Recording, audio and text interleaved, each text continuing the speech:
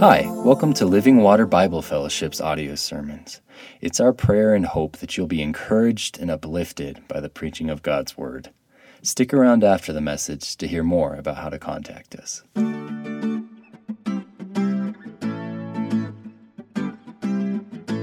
So the Lord Jesus Christ, we testify and we proclaim today, you heard it again and again in song and prayer already, He's alive. He has risen from the dead. He's risen from the dead. He's alive. Will you be? As Amanda alluded to in her prayer, there's all different kinds of beliefs about life after death. Some people in our day, many people in fact, I think it's a growing number, actually believe that when we die, this physical body, we're going to be extinguished. That there's going to be nothing beyond this life. When we expire, we're gone, we're annihilated, we're totally dust. Other people have a different belief. Hundreds of millions of people around the world believe in reincarnation. They believe that after this body dies, the soul or the essence migrates to another form, maybe a cow or another person or something like that. But reincarnation is a real belief among a lot of people. Other people believe that when we die, we leave this body behind. The ancient Greeks, they thought much of this body as a prison, that it was holding us back from our true self, our real being, our real identity.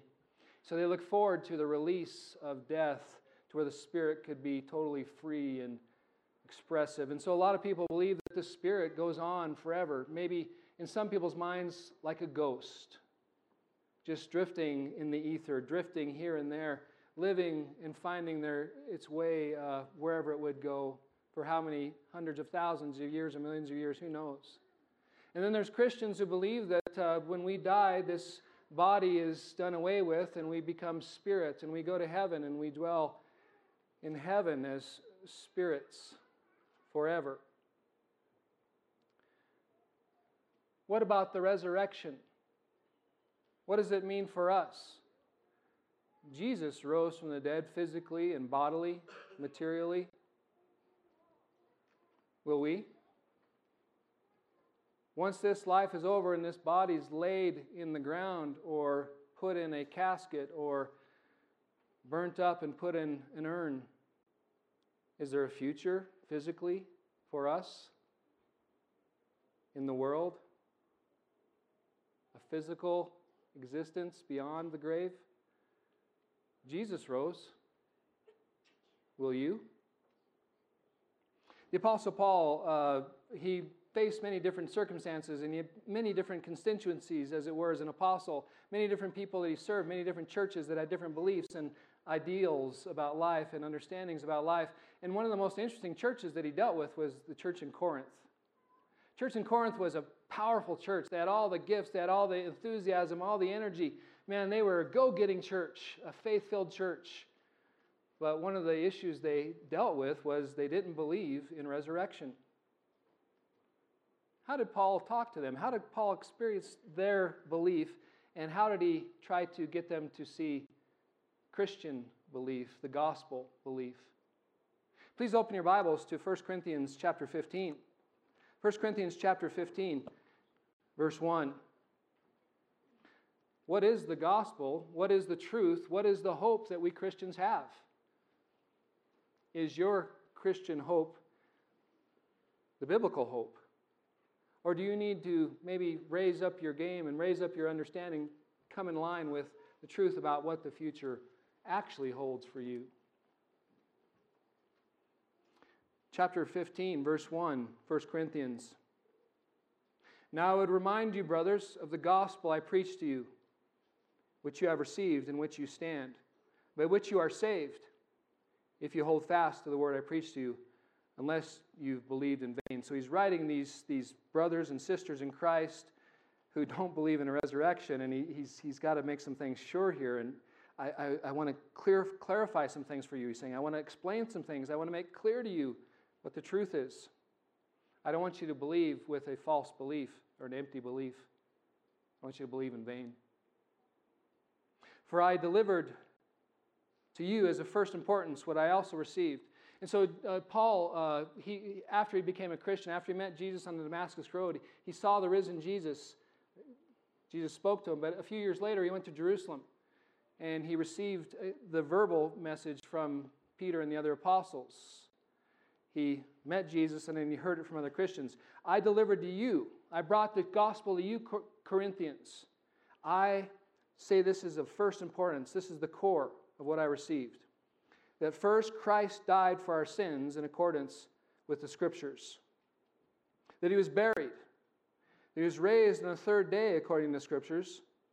Then he appeared to Cephas, then to the 12. Then he appeared more than 500 brothers at one time, most of whom are still alive, although some have fallen asleep. He appeared to James and to the apostles. And last of all, as one untimely born, he appeared also to me. And so he's really laying out what is the gospel that we believe. Do we believe what really is true, what God wants us to believe, the message of Jesus? And again, there's some basics here. What I received, I want to make clear because he's going to go into life after death. He says the first thing is Christ died for our sins. For our sins. It was a purpose. Christ died on purpose. You can read through the Gospels, and there's a purpose for him going to the cross for our sins.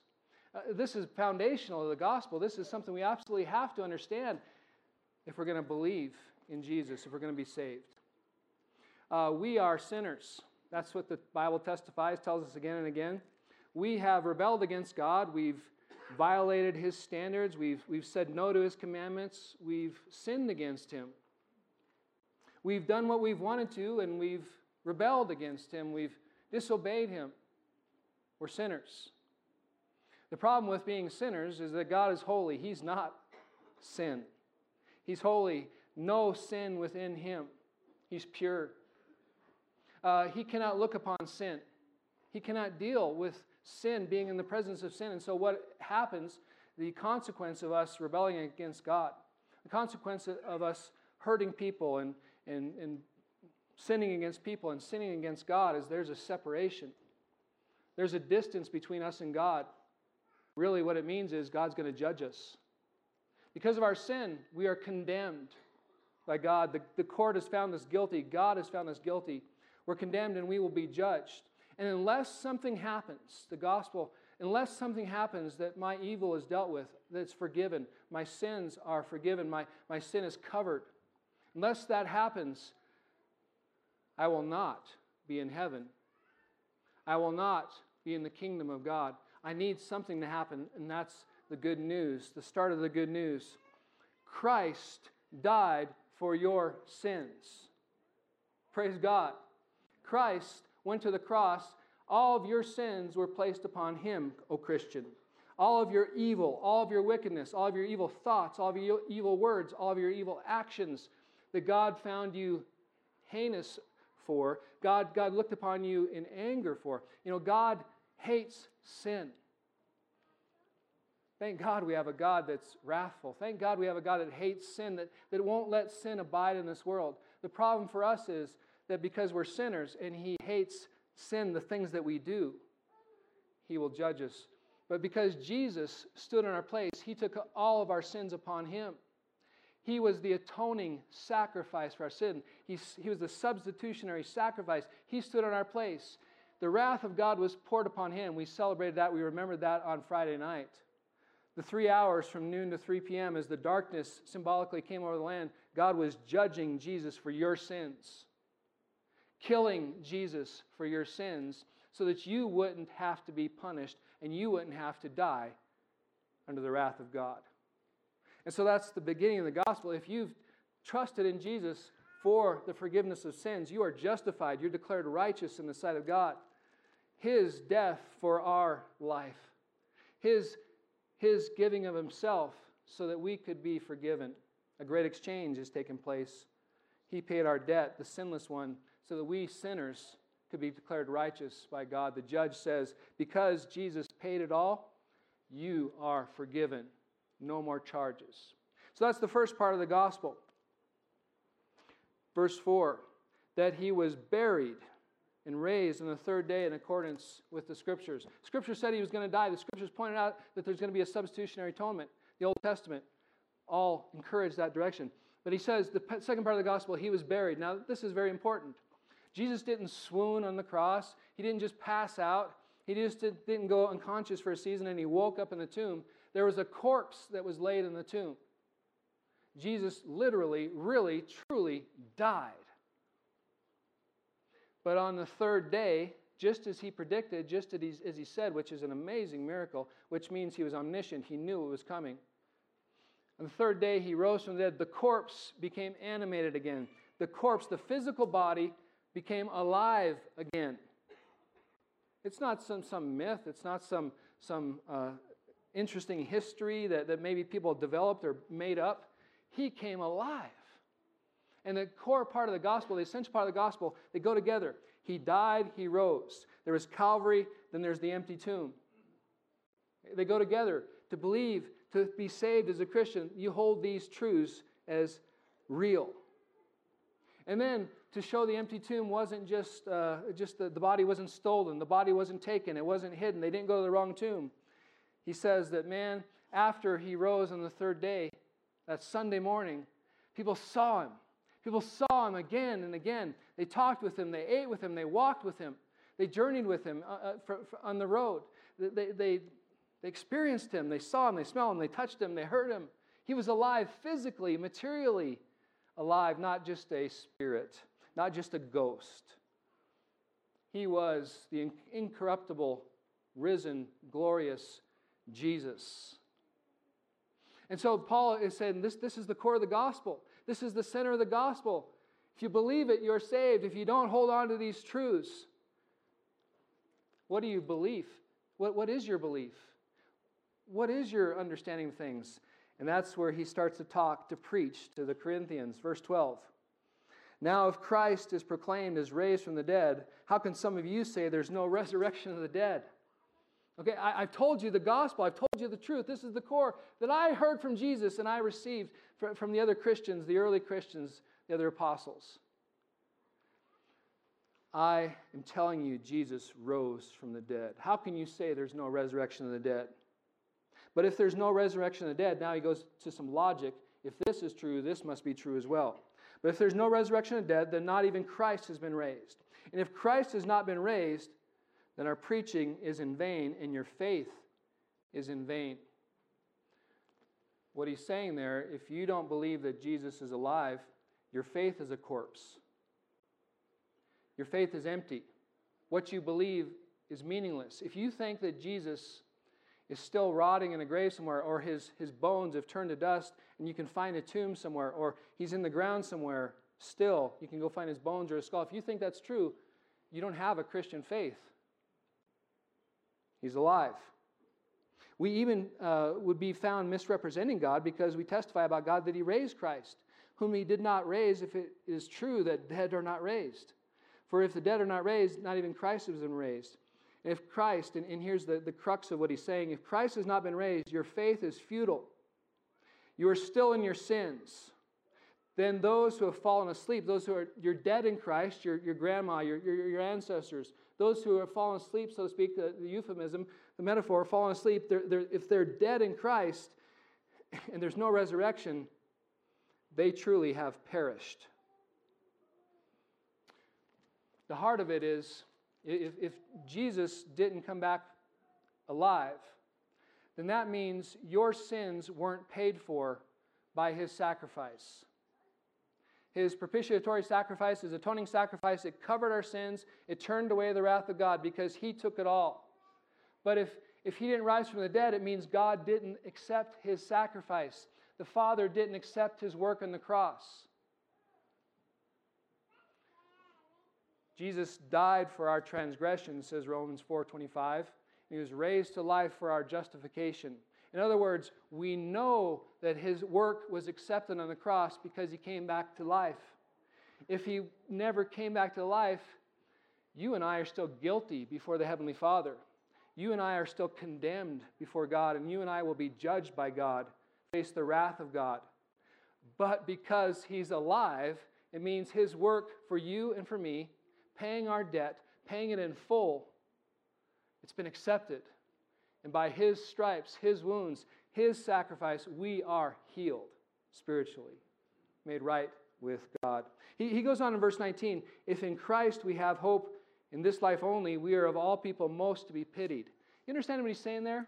He's saying if Christ is dead still, if He never rose from the grave, if He never physically, materially rose from the grave, then Paul's saying my life has been a waste.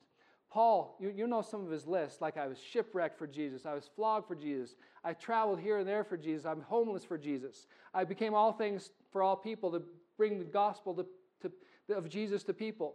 And all the rejection he faced, all the hatred he faced from his culture, all the troubles he went through. He says, man, if that was for nothing, I'm the most pitiful man alive. My life is a joke. If Jesus is dead, I've wasted my life.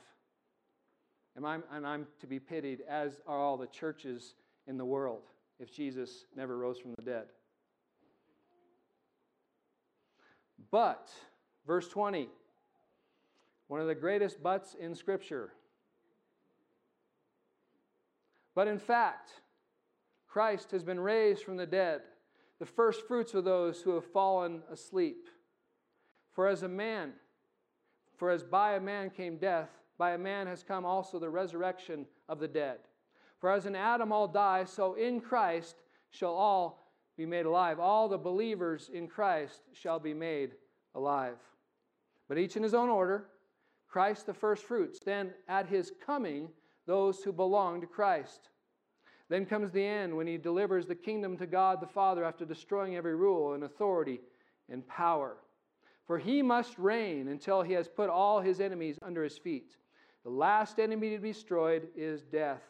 Now, the Apostle Paul's argument, it's rather condensed, it's compacted, and let me just make it as clear as possible for you what he's saying. He's saying Jesus has risen from the dead, and that directly impacts you. That directly impacts me. Verse 20, in fact, Christ has been raised from the dead, and he gives a term to Jesus, a title, if you will. It's a metaphor that he uses to describe what's happened with Jesus and how it affects us. But in fact, Christ has been raised from the dead, the first fruits of those who have fallen asleep. Now, there's a lot of depth to this. There's a lot of history to this. In the Old Testament, during the various festivals, Passover festival, Feast of Unleavened Bread, some of your translations say Feast of Weeks, the Pentecost festival 50 days later, during, for instance, the Feast of Weeks, that the barley harvest, they bring the first part to the barley harvest. They do a wave offering to the Lord. They'd offer it to the Lord with the idea that the first fruits. We're going to give you our first because we know there's a greater harvest to come. At Pentecost, the wheat harvest, they bring the first part of the wheat harvest to the Lord as an offering because they knew there's a greater wheat harvest to come. It's like this idea of when an apple tree, right, produces that first bloom and that first little fruit starts to grow. You know, that first fruit, there's going to be much more to come. And so what he's saying here, Jesus is the first fruits, God's first fruit. And what that means is you're guaranteed, if you are in Christ, that you will rise from the dead physically and body as well. Jesus is our first fruits. It's like it's this inevitable guarantee. Paul's eschatology, his view of the end times, the Jewish understanding of things, he saw at the end times there was a great resurrection of people. Israel would rise. All the faithful of Israel would rise. And he's saying, Jesus is risen. And that means everybody else of the faith will rise as well. He's the first fruits. Okay, and so to bring out this idea, this inevitable, this coming of a harvest of souls, a resurrection of people from the dead, he goes a little bit further in verse 21. For, he's like, let me explain this to you a little bit farther. As by a man came death, by a man has come also the resurrection of the dead. For as in Adam all die, so also in Christ shall all be made alive. You see the parallelism he's using there. He's saying because all of us come from the line of Adam, our federal head, our forefather Adam, he sinned and he died, and that means all of us are going to die. All of us are going in the box. All of us are going to perish. None escape unless Jesus comes back soon. None of us will go on living because we're related to Adam. He said, in the same way, now that you, Christian, have come into Jesus Christ, you've trusted Him, you've given Him your life, you trusted Him for salvation, now that you're in Jesus, the one who has risen from the dead, you too will rise in Christ. It's a guarantee. It's inevitable, is what Paul is saying. You won't be reincarnated. You won't be extinguished. You won't just go be a ghost in this land forever. One day you will rise from the dead. And he gets a little bit more intense here. The pictures get a little bit deeper, and it's hard to wrap our minds around, but let me give you a third picture he's describing here of the inevitability of our resurrection. Verse 23, but in each in his own order, Christ the first fruits, that at his coming, those who belong to Christ. And so when will you rise from the dead? When will the dead in Christ, those who you have buried, your loved ones you've put in the ground, the loved ones you said goodbye to, if they're in Jesus, they will rise from the dead at Jesus' coming, His second coming. Then comes the end, when He delivers the kingdom of God to the Father after destroying every rule and every authority and power. Now, the end, different Christians believe different things about this, and it's okay. There's some mystery to it. Some Christians think that as soon as Jesus comes back, that's the end of this age. Other Christians think there's going to be a literal 1,000-year reign where Jesus comes and there's going to be multiple resurrections. Don't get hung up on some of those details. See what he's saying here. He's saying that the analogy is this. When a king is going to establish his kingdom, he has to subdue all enemies. When a king is going to establish his kingdom over a certain geographical area or over a certain society, he has to put down all the enemies. And so Paul's saying Jesus Christ came as king. That's what we've been learning in the Gospel of Mark as we've been studying it. Jesus said again and again, the kingdom of God is at hand. The kingdom of God is near. Get ready. Repent. The rule of God is coming.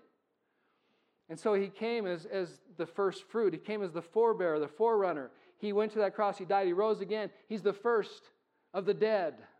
Okay? The kingdom, one day it's going to be literal, physical. It's going to be here. It's going to be right here in this world. But the king, before he hands over the kingdom to the Father, he has to deal with all the enemies. And the last enemy, he says, is death. Some of you know that enemy all too well. Some of you have shed so many tears over the loss of the ones you love. You wonder how the Bible could say this enemy has been overcome. Jesus' victory today, what does it mean? And Paul is understanding that. He's saying the victory is going to come when all the graves are emptied. Before Jesus hands over the kingdom for eternity to the Father, He's going to deal with death. He's going to subdue death. He's going to get rid of death completely. Absolutely. He's going to finish it. How is that going to happen? By the emptying of all the graves. By resurrection. Then comes the end when He delivers the kingdom to God the Father after destroying every rule and every authority and every power. For He must reign. And right now, He reigns right now. Remember, before he ascended to heaven, He said, all authority in heaven and earth has been given to me in Matthew 28. All authority in heaven and earth has been given to me. Right now, He reigns. Every authority, rule, and power must be destroyed. For He must reign until He's put all of His enemies under His feet. The last enemy to be destroyed is death. For God has put all things in subjection under His feet. The resurrection, the point is, He's first fruits. What started with Jesus is going to finish with all of His people. What started with Jesus rising from the dead, all in Jesus will rise from the dead. When the King establishes His kingdom fully and completely, all the graves will be empty. Some will go to eternal death, as it were, the lake of fire. Some will be raised to life in the kingdom of God. If you're in Christ, you will be raised. Now, I want to go down a path to understand this a little bit more. When you die, what happens? When you die, certainly when we die, we go to be in heaven with God. But when you die, if you died tonight, if God took your life away tonight, if you're a Christian, you would go to be with God in heaven. Let me just really quickly show you a few verses. Philippians chapter 1, verse 21. Philippians chapter 1, verse 21. The Apostle Paul is in prison. He's fearful for his life. He thinks that they might take his life because he's following Christ and obeying Christ. But he says in verse 21, "For to me to live is Christ." In other words, he's going to serve Christ as long as he lives. "But to die is gain." He's not afraid of death. "If I'm to go to live in the flesh, that means fruitful labor for me. Yet what shall I choose? I cannot tell. I'm hard pressed between the two. My desire is to depart and be with Christ, for that is far better." Paul's expectation that when he died, he would go be with Jesus. You need to have the same expectation, O Christian. If you trusted in Jesus as your Savior and your Lord, when you die, you have the same expectation that you're going to go be with Jesus. There's a moment on the cross where we saw this playing out, what Jesus expected, what Jesus believed about his death. Chapter 23 of Luke chapter 23, verse 42. Now, thinking about your death, what does life look like after death? Verse 42. "And he said, Jesus," who said that? A criminal on the cross. The criminals, remember, like all the passerbyers were mocking him, all the chief priests and scribes were mocking him, even those who were crucified by him on his right and his left, with him, crucified on his right and his left, they mocked him, they taunted him, they hated him. But then this one criminal says, "Jesus, remember me when you come into your kingdom." He's come to belief that Jesus can save him. He's come to belief that maybe Jesus is the Messiah, that he can rescue him. And Jesus said to him, "Today I say to you, truly I say to you, today you'll be with me in paradise." What was Jesus' expectation for right after his death? His life after death, he believed he was going to a place called paradise. It's a word that's used of a garden, of a lush garden, a safe place, a resting place. And he told the guy who was dying with him, "You're going to be with me." And so our understanding of life after death, it starts with the idea that right after we die, we go to be with God in a safe place. Your loved ones who have died, they're with Jesus right now. If they're in Christ, if they trusted in Christ, if they're Christians, they're with Jesus right now, safe and secure. But there's more to the story. The Bible gives a bigger picture, a bigger end-time view of how you and I will live and where we will live. Let me explain it this way. The 3 days that Jesus, parts of 3 days, it's a condensed time, the way Jewish time reckons things. Parts of 3 days. He was living, physically living, and then he died. So his body died. So parts of 3 days, he was spiritually alive in a place called paradise. There are some traditions that say he descended into hell. That's another sermon. Okay, but he was spiritually alive. What happened on the third day? There was a new life that came about, a life after his spiritual life, after death. Okay? You and I, when we die, we will go to heaven to be with God if we're in Christ. But there's more to the story. You and I, if we are in Christ, we will rise from the dead because Jesus rose from the dead. Physically and spiritually and bodily. The Bible's picture of the future is so much grander and bigger than sometimes we realize. Why would we need a physical body if we're just going to float around in the clouds? Why would we be raised from the dead physically and bodily if we're just going to be out there in the ether somewhere? God's plan is not to raise you from the dead without putting you in a physical place. The Bible's vision for this is tremendous and incredible. Let me just quickly run through some scriptures with you to show you my point. Matthew chapter 19, verse 28. Matthew chapter 19, verse 28. Jesus has been talking about how hard it is for a rich man to enter heaven, and the disciples are blown away.